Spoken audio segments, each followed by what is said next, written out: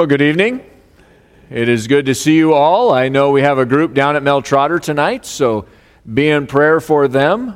Pastor Mike McClish is down there preaching tonight, so we are thankful for his willingness to do that and step in to an important ministry. I just met a couple weeks ago, actually. Some things have changed at Mel Trotter for those of you who know, and we were struggling to know where our place was going to be in that ministry, and so I met with the new director, or he's director of training. I can't remember totally his title. I can't remember my title half the time, so I'm not worried about his title, but he was one that is in charge of helping us get on to the campus there and to have a ministry there, and I was just really concerned how we may fit into that ministry. Things are changing in a lot of ministries, and after meeting him, I was very, very thankful for the way that the Lord is opening up doors for us in that ministry.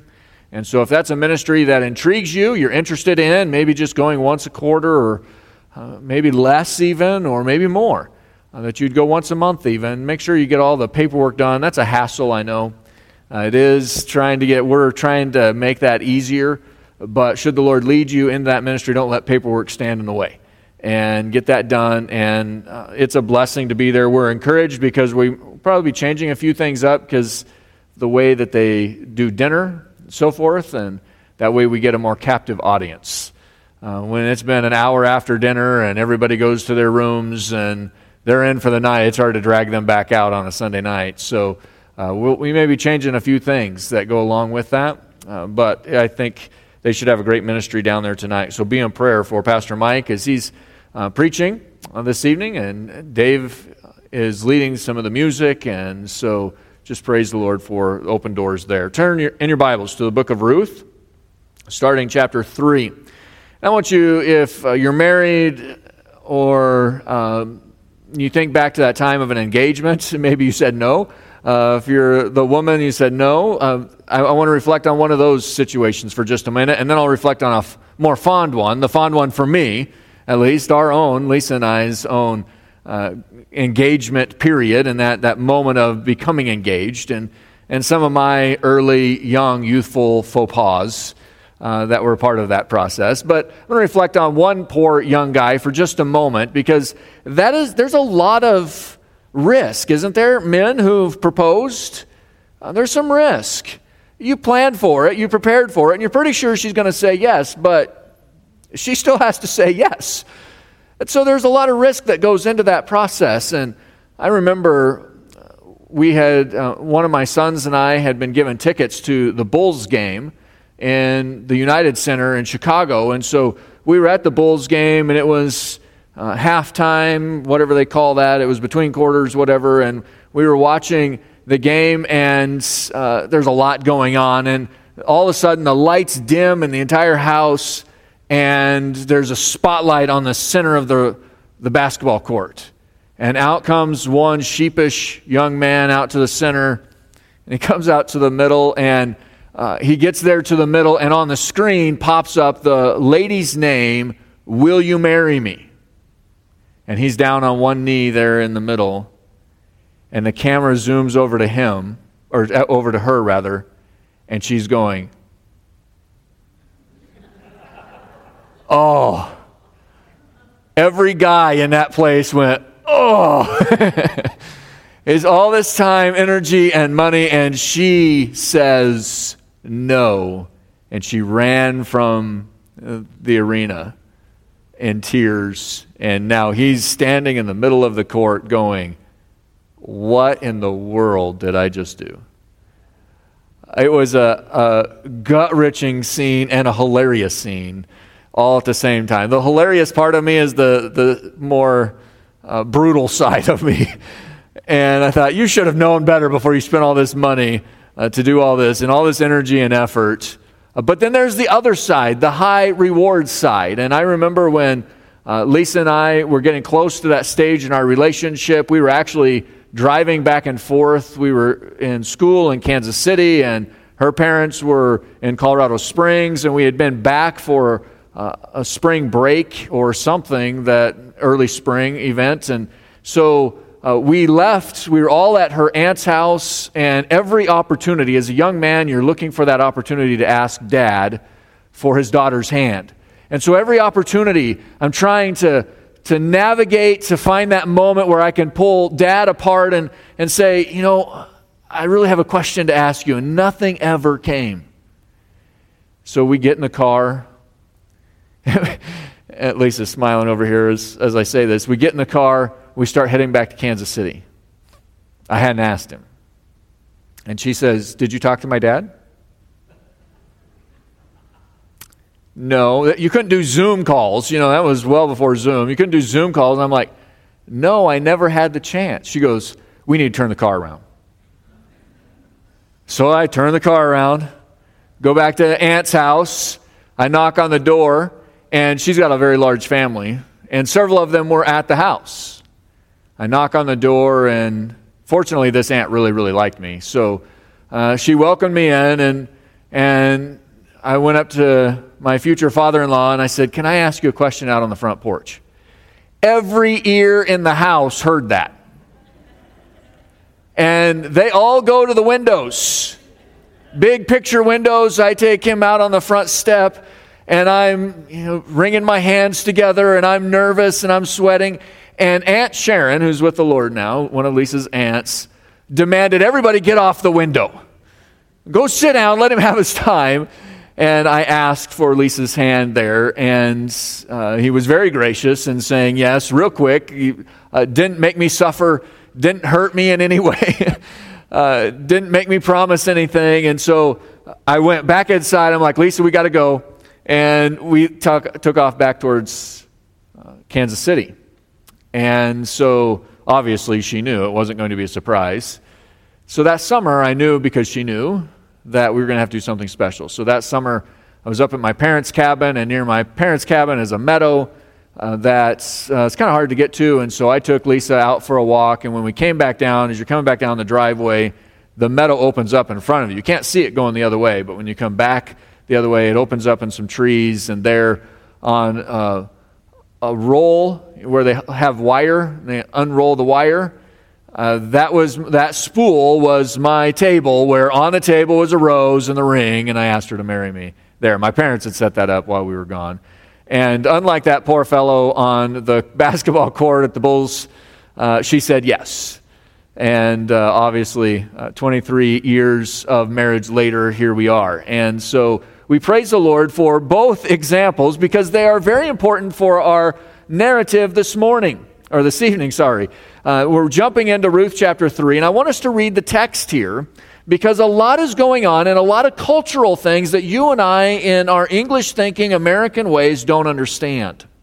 And so we're going to dig into it, and we're really building up for next week, this crescendo to next week, where we're going to understand how it's all going to shake out and the work that a kinsman redeemer is going to do. But we begin in chapter 3, verse 1, where the scripture says, "Then Naomi, her mother-in-law, said to her, 'My daughter, should I not seek rest for you, that it may be well with you? Is not Boaz our relative, with whose young women you were? See, he is winnowing barley tonight at the threshing floor. Wash therefore and anoint yourself, and put on your cloak, and go down to the threshing floor. But do not make yourself known to the man until he has finished eating and drinking. But when he lies down, observe the place where he lies. Then go and uncover his feet and lie down, and he will tell you what to do.' And she replied, 'All that you say I will do.' So she went down to the threshing floor and did just as her mother-in-law had commanded her. Then, when Boaz had eaten and drunk and his heart was merry, he went down to lie at the end of the heap of grain. Then she came softly and uncovered his feet and lay down. At midnight the man was startled and turned over, and behold, a woman lay at his feet. He said, 'Who are you?' And she answered, 'I am Ruth, your servant. Spread your wings over your servant, for you are a redeemer.' And he said, 'May you be blessed by the Lord, my daughter. You have made this last kindness greater than the first, in that you have not gone after young men, whether poor or rich.'" Let us ask the Lord's blessing on our time in his word. Our gracious Heavenly Father, we are thankful for the text that is before us tonight, the fond memories of the proposals we have been a part of. And now we reflect on this dramatic proposal, very different from the culture that we live in. And yet there are significant and important truths that we need to glean tonight from this narrative as it unfolds. Lord, we praise you for this real-life encounter between two people who were growing in their love for each other, but desired to make you central to that relationship.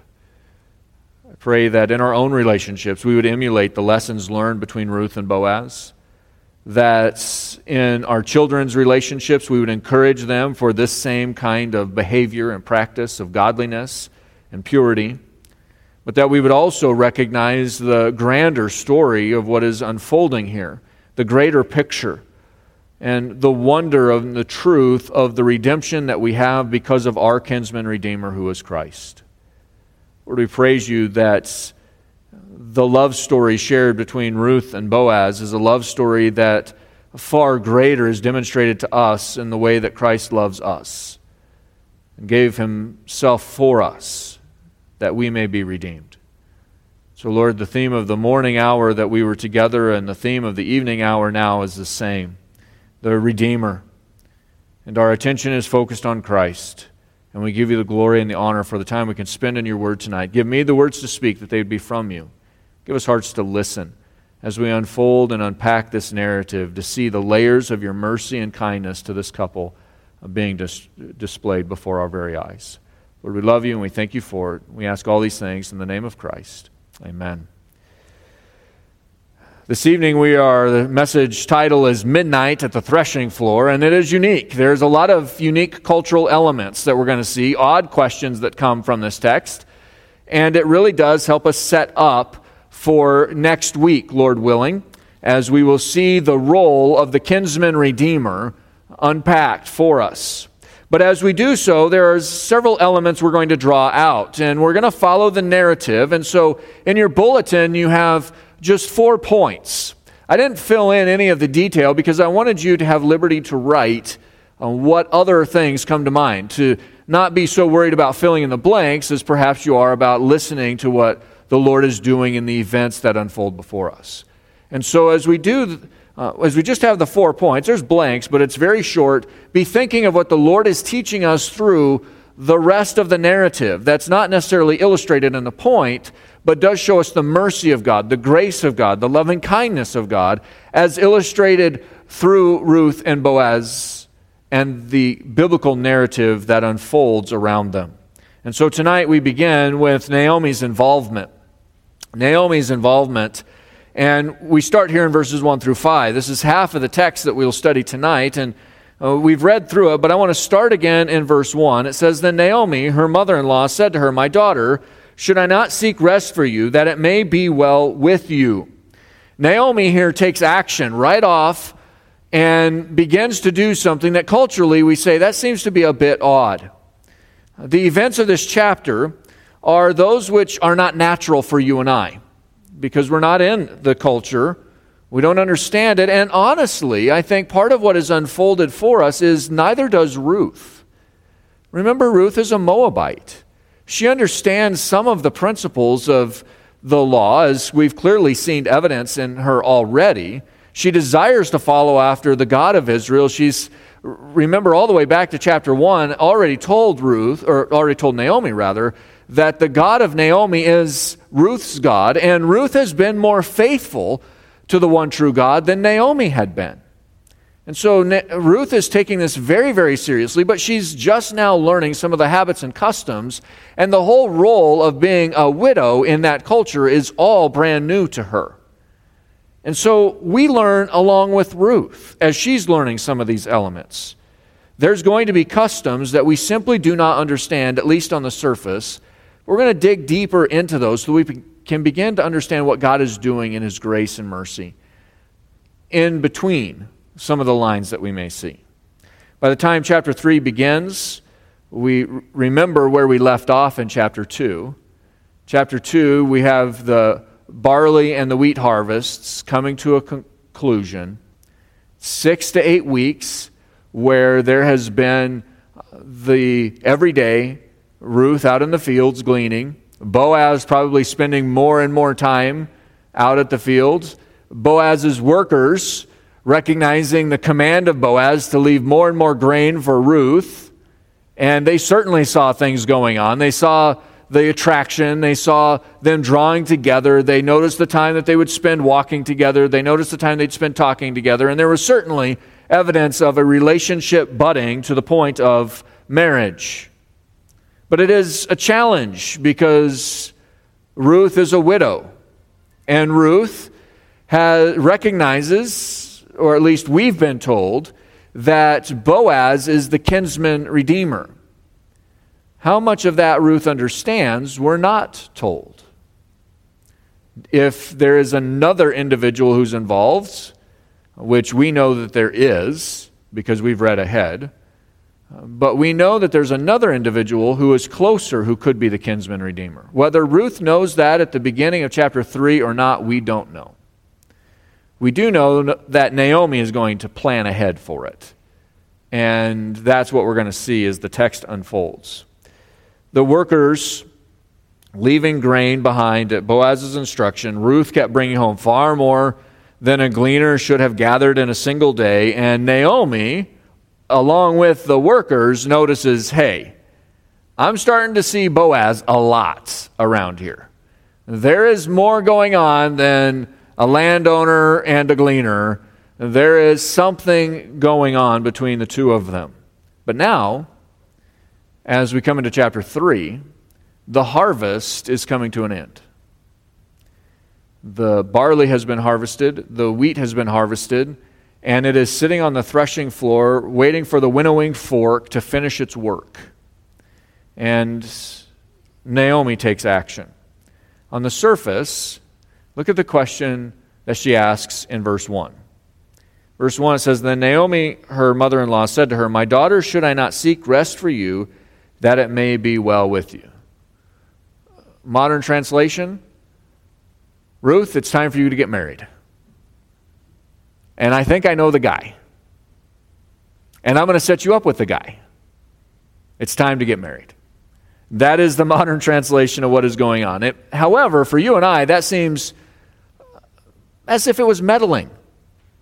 As if there was a lot going on there that's maybe passive-aggressive that is unfolding in the chapter. But I don't believe that that is the case. In fact, I'm certain that it is not. It's not unusual in those times for wedding plans to be worked out between the mother and the daughter in what was referred to simply as the mother's chambers. Does that sound familiar? We spoke of the mother's chambers back in chapter 1. Back in chapter 1, remember when Naomi says to her two daughters-in-law, Go back to your mother's house. Why not back to her father's house? Back to your mother's house. And remember, we studied at that time in chapter 1 where what Naomi was saying is, you're young, you have your whole life ahead of you, go back to your mother's house and let her arrange another marriage for you. That is what Naomi has said to her daughters-in-law, who are widows, and she's sending them back. And remember, Orpah was one that did that. She went back to her mother's house so another wedding would be arranged between the daughter and the mother, and a possible suitor would be selected. Since Naomi was more like a mother to Ruth at this point, we certainly see this relationship. And since Ruth didn't have a mother in the Jewish culture, it is Naomi who takes on the matchmaking responsibilities. And so Naomi says, I have a responsibility to help you find a suitor. Consider the grace of God to this point. And we've highlighted it already, especially last week, where Naomi said, I'm no longer Naomi, I'm Myra. Call me Myra. I'm bitter. Now Naomi is saying, I see God at work, and there's a kinsman redeemer, and I'm going to set you up with him. It's time to get married, Ruth. Acting in this role, given the last several weeks before this event occurs, the time to act is now.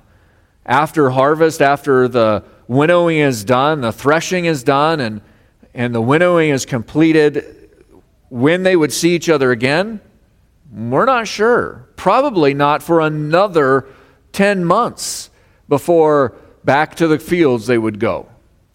And so it's time to act. There was no doubt what Naomi is up to. And if you had any doubt of what she's up to, read verse 2. She says this, "Is not Boaz our relative?" Ding, ding, ding. "I'm going to set you up with your husband. And by the way, your husband's name, you already know him, is Boaz. And Boaz is the one. Isn't he our relative with whose young women you were? See, he was winnowing barley tonight at the threshing floor." Naomi has done her homework. She knows where Boaz is going to be. She understands what's about to take place, and she understands not only where he is and what's about to happen, but she understands who he is. And that he is the kinsman redeemer, and that his relationship with Ruth has begun to come closer and closer and closer. Naomi certainly understands that whether Ruth understood it or not, we don't know. But Naomi certainly understood that there was a kinsman redeemer closer. And yet she is setting up the relationship with Boaz and Ruth. According to Old Testament law, a widow could actually demand that the next closest relative who was available would be the one who would marry her. In fact, we see evidence of this pre-law. This comes before all of the law had been given to Moses, but we see it in Genesis chapter 38. And that's probably the chapter that gives us some negativity to the idea of a kinsman redeemer, because you have Judah and Tamar, and Judah's two sons are evil, and the Lord takes both of their lives, the scripture says. And Tamar is left without a child in the name of the first son of Judah. And so she insists on marrying the third son, who's too young at that point to get married. But she insists upon it, and when Judah doesn't fulfill his obligations, then she takes matters into her own hands, which was not a biblical example, but it does show you, it is in Scripture, but it's not a godly example, but it does show you that she did have legal rights, and Judah admits that she did have legal rights to raise up an heir in the name of her first husband. And so that is the right that was passed on not only from Genesis 38 as the nation of Israel was beginning to be formed, but also then carried on through the Levitical law. And now Naomi is going back to that example and building upon it. And we understand that there's reasons for this. It was God's plan for the marriage to provide the widow with her financial security, because now she could retain the property and the assets of her husband and have an heir in which all of the property and the rights and the privileges of heirship would go on in the name of her husband's name. In fact, the child would be named after the first husband so that the line would continue even though she would be married to another. Furthermore, any child born to them would be given all of the benefits. Despite the kinsman redeemer's value, the child that was born to this union would be the child that would receive, the male child would receive all of the property rights that were the widow's, but since she couldn't own or possess land according to the law, the kinsman redeemer would bring that in, he would cultivate, he would maintain, and he would operate the land and the assets, and then when the child between he and the one that he has redeemed is old enough, that gets passed on to that child. So there's a penalty. There would be a cost, potentially, to taking on a widow who was a relative's wife. And so we recognize that the process was God's plan for providing financial security and to secure the name of every family in Israel for another generation, and all of the family assets would remain within that family line. In Deuteronomy, if you want to read more on this idea and how it fits into the Levitical law, Deuteronomy chapter 25, verses 5 through 10, gives us a bigger picture of this kinsman redeemer law. Naomi is aware of it. And so Naomi is practicing, and she begins to provide some instruction then to Ruth. And by the way, before I get there, notice what she's already said. We could do this now or later, so I'll just jump into it. Boaz is going to be at the winnowing of the barley. And so we need to understand that. We've talked about threshing. Now let's talk about winnowing. The threshing floor was typically just a spot in the dirt, and they would move all the rocks out to the edges, and it would be a flat place. Maybe it would be something that they've put stones together and kind of a concrete mix in between to hold them together, but often it was just a nice, flat, solid place of ground, and it was at the top where they could winnow, that is to throw the grain up into the air, and the chaff would blow away. So that's what the floor was. And so they would bring in animals and they would smash down and grind the chaff off of the seed kernels. And sometimes they would use more mechanized, like the animals would actually drag something through. Other times it would just be the hooves of the animals walking through. And then the winnower would come and they would have a giant fork often, or like a pitchfork, but a big version, kind of a difference between a lawn rake and a pitchfork, and combine those two together and you get a winnowing fork. And the winnowing fork, they would draw it down, they would pick it up, and they would throw it straight up in the air. All the chaff, all of the stalks would blow away, and the heavier grain would settle back down. And when this took place, it was celebration. When the winnowing was done, this was celebration. All the hard work of planting, all the hard work of caring for and tending those tender plants through to the harvest is now being completed. This is the same idea. Have you ever noticed, and I'm sure you have, that county fairs are always after harvest times? It's the same principle. We celebrate at the county fair the harvest coming in. And whether that's livestock or whether that's grain or whatever it is, it's always after, specifically in our country, it's after the wheat harvests. And that was the way it was there as well. So what is going on at the threshing floor is the work of winnowing, and that work of winnowing, the grain is being thrown up into the air, the grain is settling down, the chaff is being blown away, and there's a grand celebration of all that is unfolding in these few moments. And Naomi knows that tonight is the night that the winnowing is going to be complete and the celebration is going to ensue. She seems to have been planning this proposal for some time. It's not like one day she said, you know what, I think the harvest is coming to an end. I wonder if Ruth has asked him to be her kinsman redeemer. Naomi's not leaving anything to chance, and she knows well in advance. She's been planning for this. And so as she notices the relationship between Ruth and Boaz getting closer, and as she notices that Ruth hasn't broached the subject with Boaz, and Boaz hasn't broached the subject with Ruth, Naomi says, I tell you what, tonight's the night.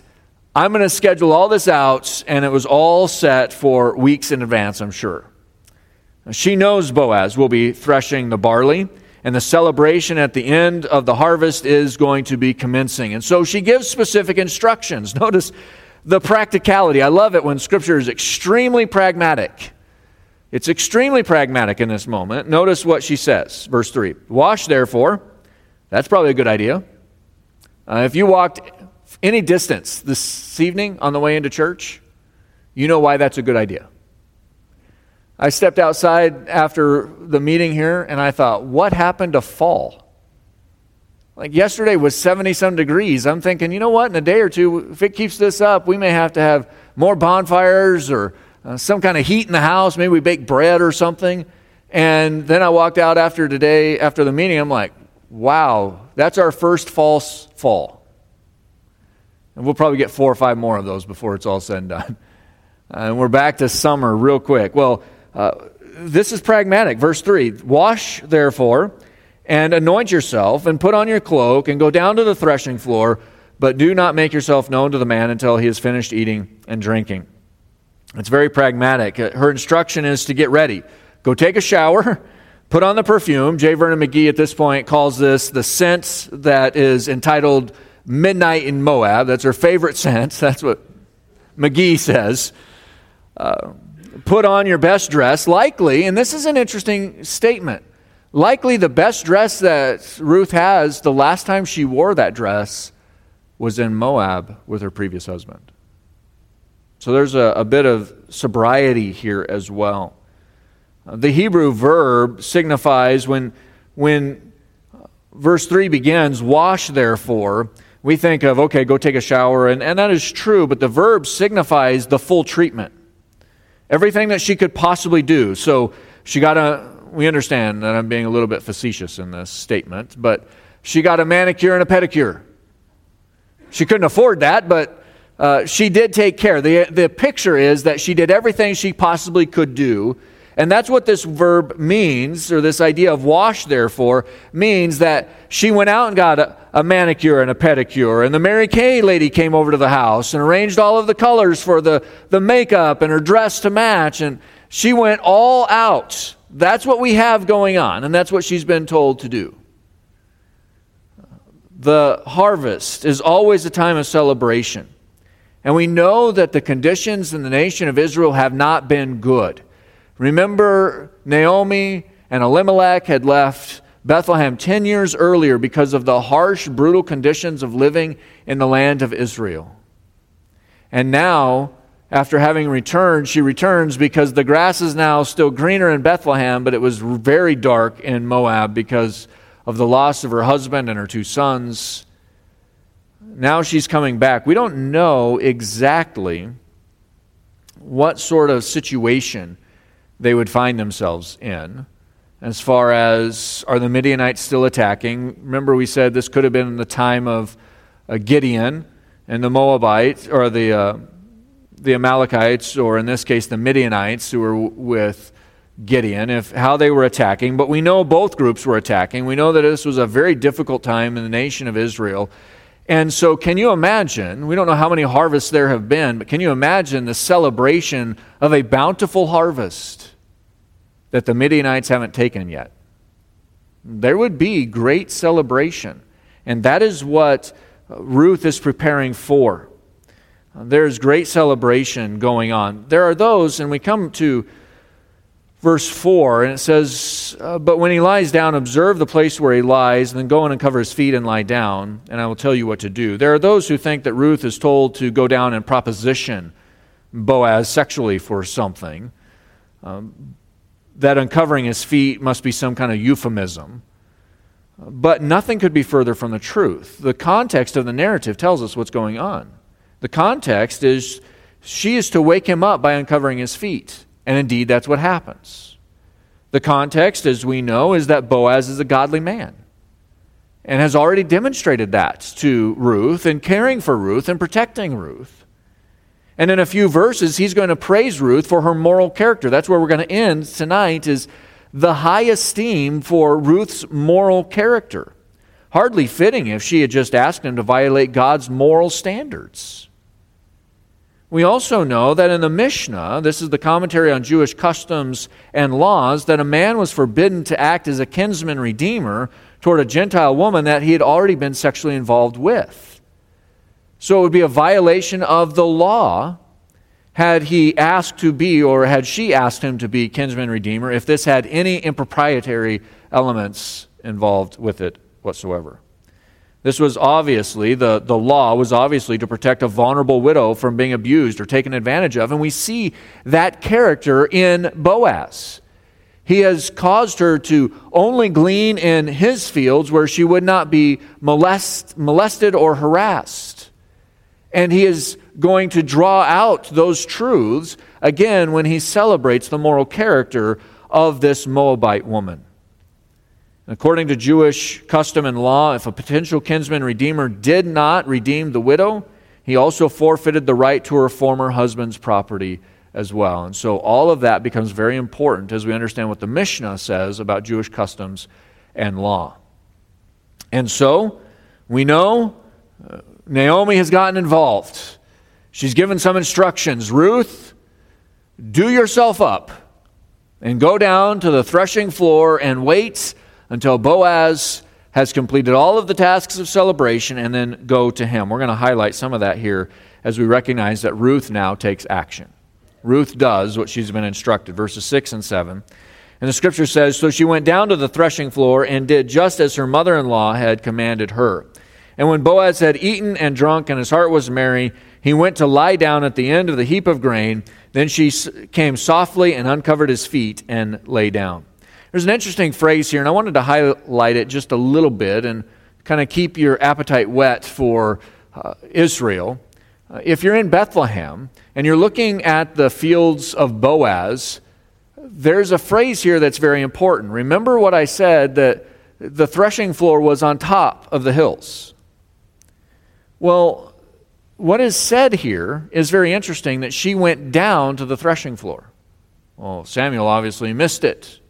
He didn't understand. No, if you're standing in Bethlehem and you're looking across the valley towards the fields of Boaz, they are lower than Bethlehem. The hills come right outside of the fields of Boaz, and there's two standalone hills, one on each side of the fields of Boaz, and those tops of the hill in the middle of this valley are the highest point in the middle of the valley, but they are lower than Bethlehem. So it is fascinating that Samuel would even get this detail right. Even this minutia, Samuel gets right.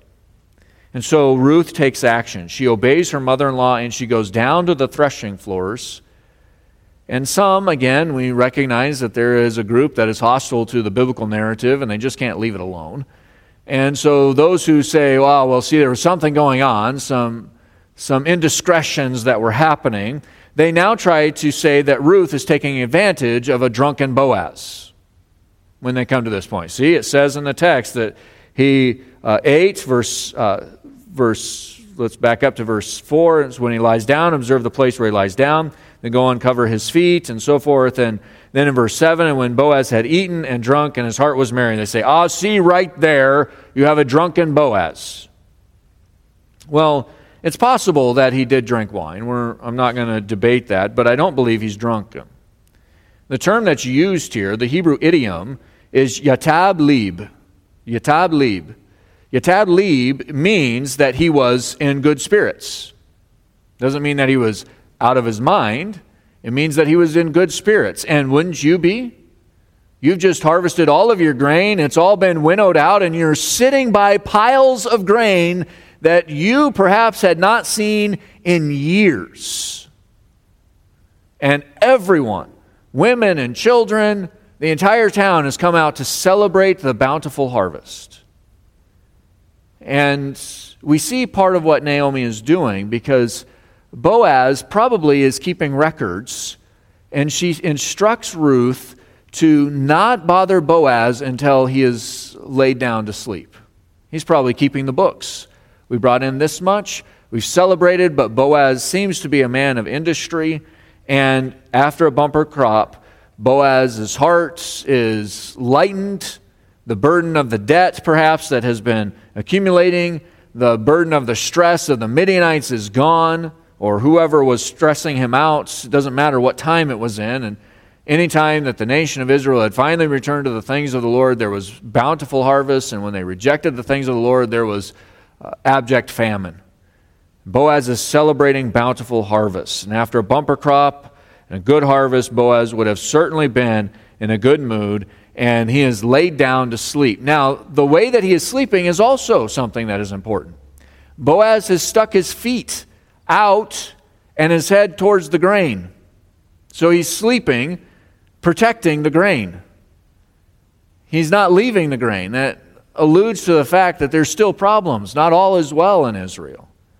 The fact that Boaz didn't just say to his workers, you guys lay here, protect the grain, I'm going home. He doesn't say that.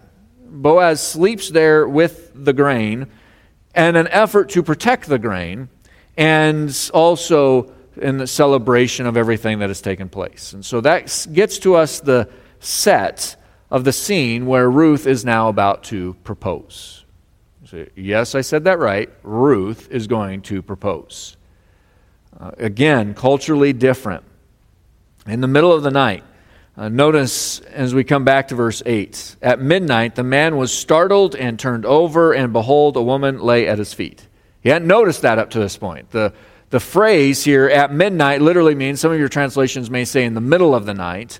What it means is midnight.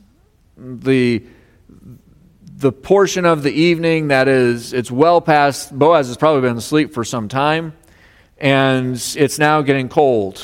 And it is what we would call midnight.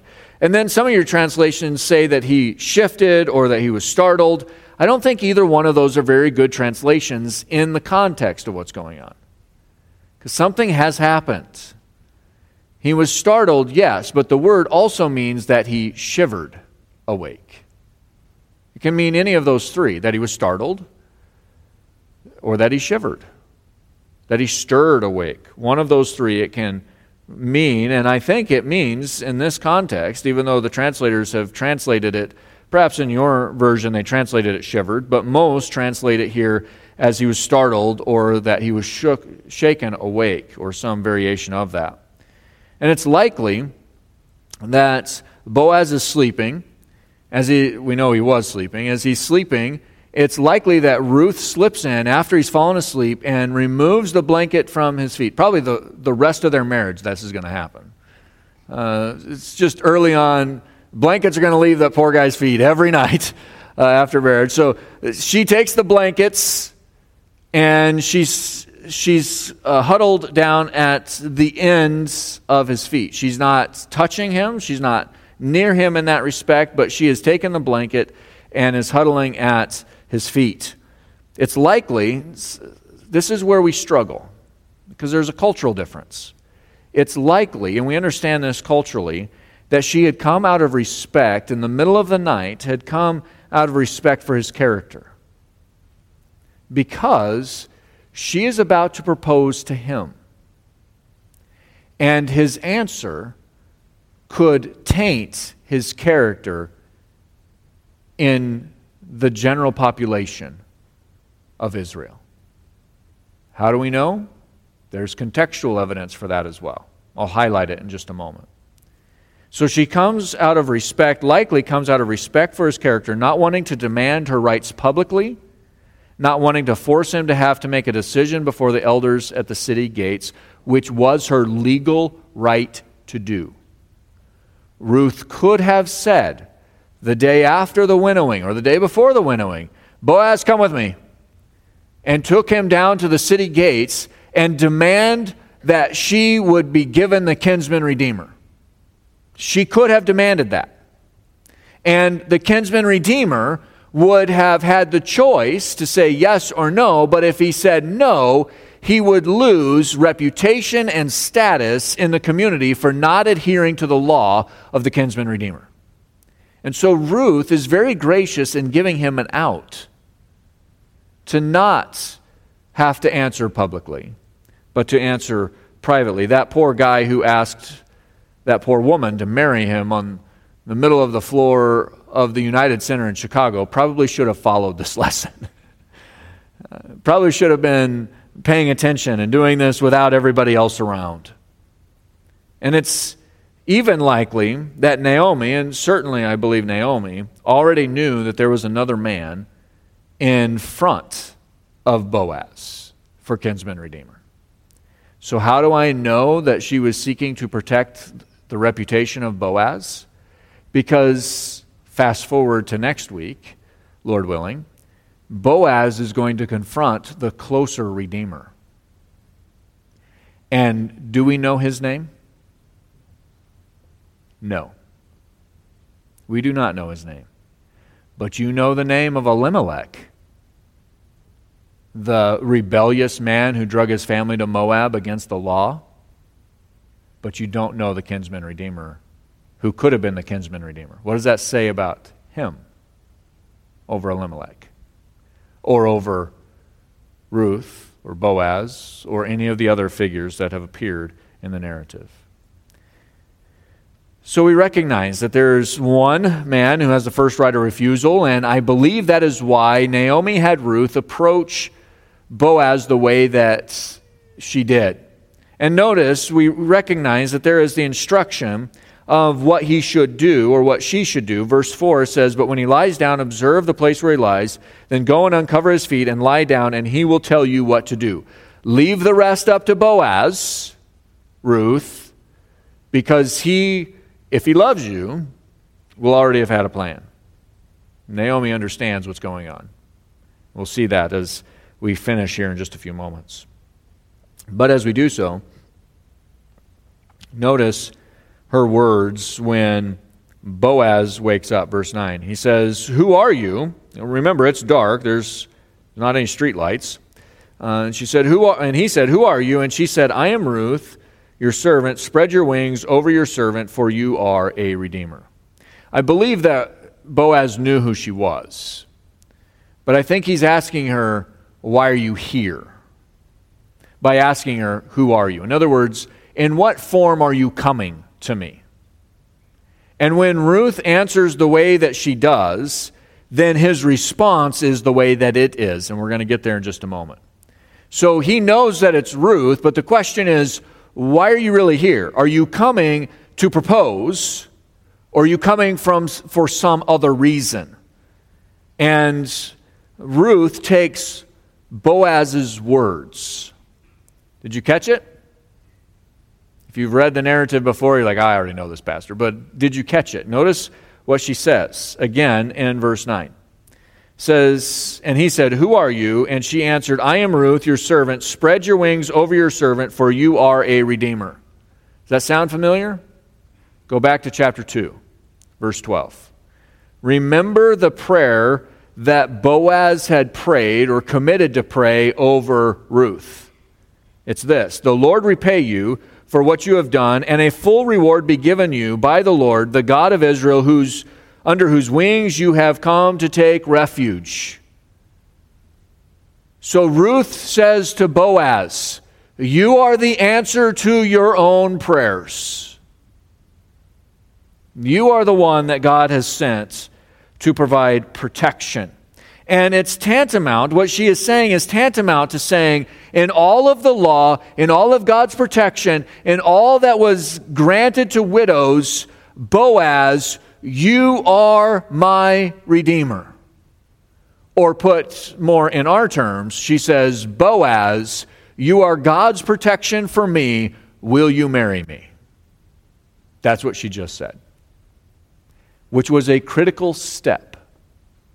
Because until she had done so, remember, Boaz would have been wrong because there was a kinsman redeemer closer than Boaz to Ruth. And should he have moved towards Ruth and saying, "I want you to marry me," she had to consent to that, and that would have given the other redeemer rights.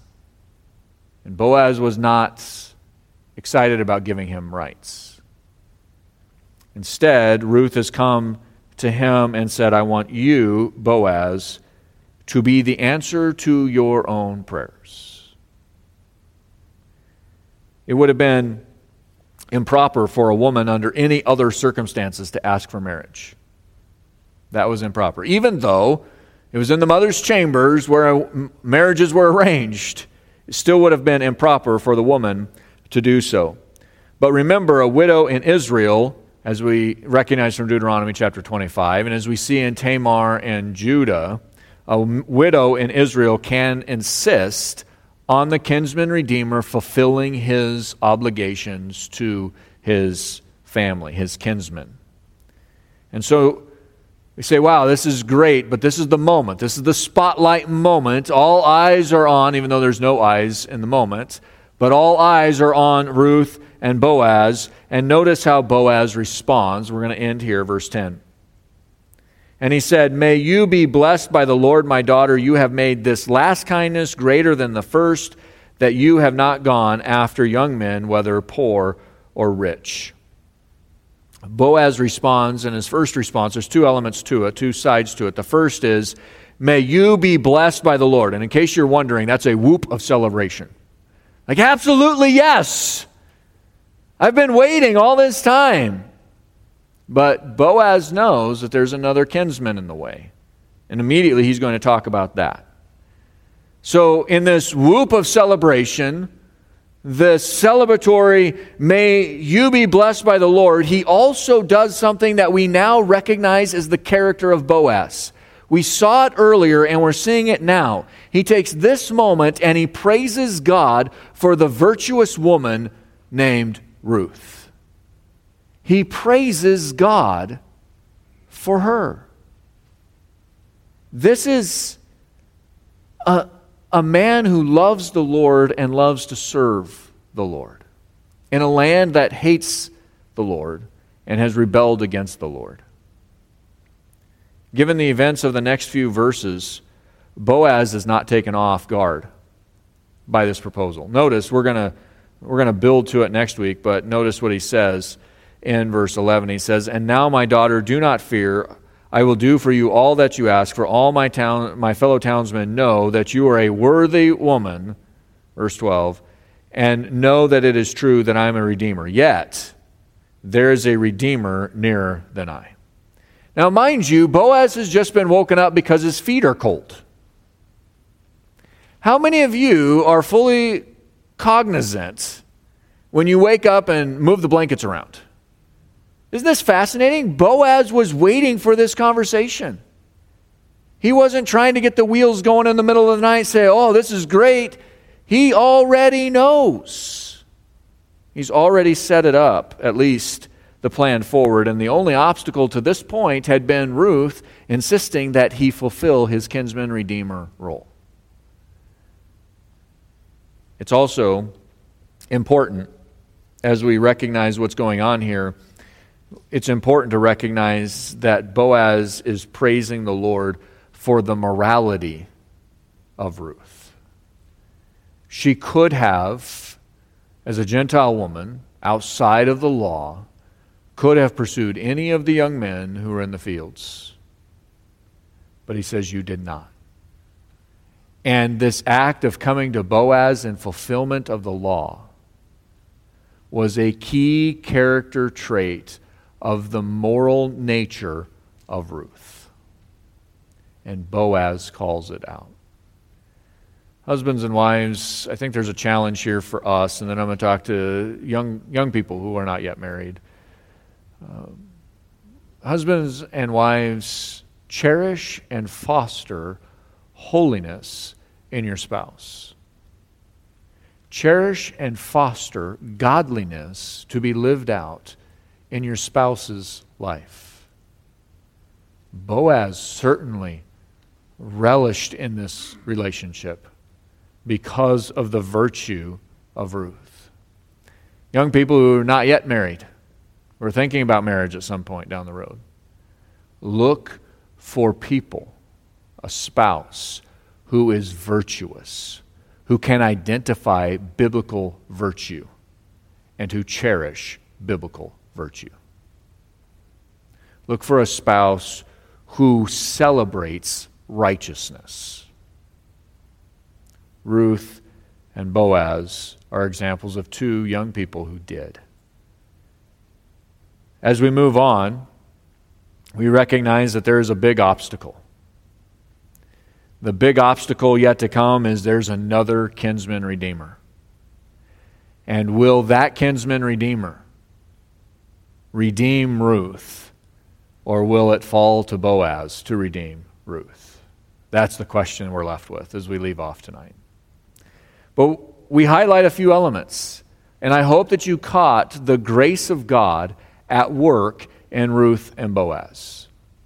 I hope you also caught the great love that our kinsman redeemer has for us, because our kinsman redeemer loves us with perfect, holy, righteous love, devoid of sinful ambition, devoid of selfishness, that while we were yet enemies, Christ would die for us. That's how your Savior loves you. That's how your kinsman redeemer loves you. And not only did he die for you, but he rose again, victorious over sin and death. We're going to learn more about the kinsman redeemer. We've just set the stage. This is kind of like that early building to the climax. What's going to happen? You know, because you've read the text. We're going to dive into it, Lord willing, next week. And we're going to see how God prepares for Ruth and Boaz to be the grandparents of King David in the line of King Jesus. Let's close in a word of prayer. Lord, we are thankful for what we have seen and witnessed tonight in the book of Ruth. Lord, there's a lot for us to unpack and a lot we simply do not understand because in our culture we are very different. We praise you that we are not under the law but under grace, and Because of that, we are not adhering to these elements of the law, but we do praise you as well that even if we are not adhering to these, not required to do so, that we still glean the richness of your love demonstrated through Ruth and Boaz to us. Lord, I praise you that the picture of a kinsman redeemer is a picture that is clear and concise for us. And as was my prayer this morning, it continues to be my prayer that if there's any among us or in our hearing that do not know you as Savior, that they will come to understand what their Redeemer has bought for them. That they will accept Christ's free gift of salvation. They will receive it, that they will believe, that they will follow after you. As we studied in the Thessalonian church, that they'll turn to you away from the idols that they have been serving.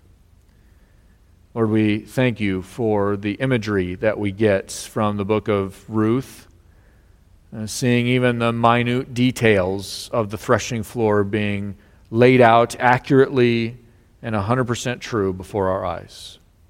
Lord, I praise you as well that your word deals with the pragmatic elements, the elements that could have been skipped over in the narrative, but instead were given to us in detail, of Ruth readying herself to meet her kinsman redeemer. Lord, as we continue in this study in the weeks to come, we ask your blessing upon our time in your word. We pray now that we'd put into practice what we have learned tonight, that we'd be encouraged and enthused about the future, and that your name would be glorified in all that we do and say as we depart from here. Lord, we praise you for a great day, a day that's been filled with a meeting, services, and a day that we walk out of here with great joy in the unity that we have in the body of Christ. Lord, we love you, and we thank you for all of these things. And it's in Christ's name that we do pray them. Amen.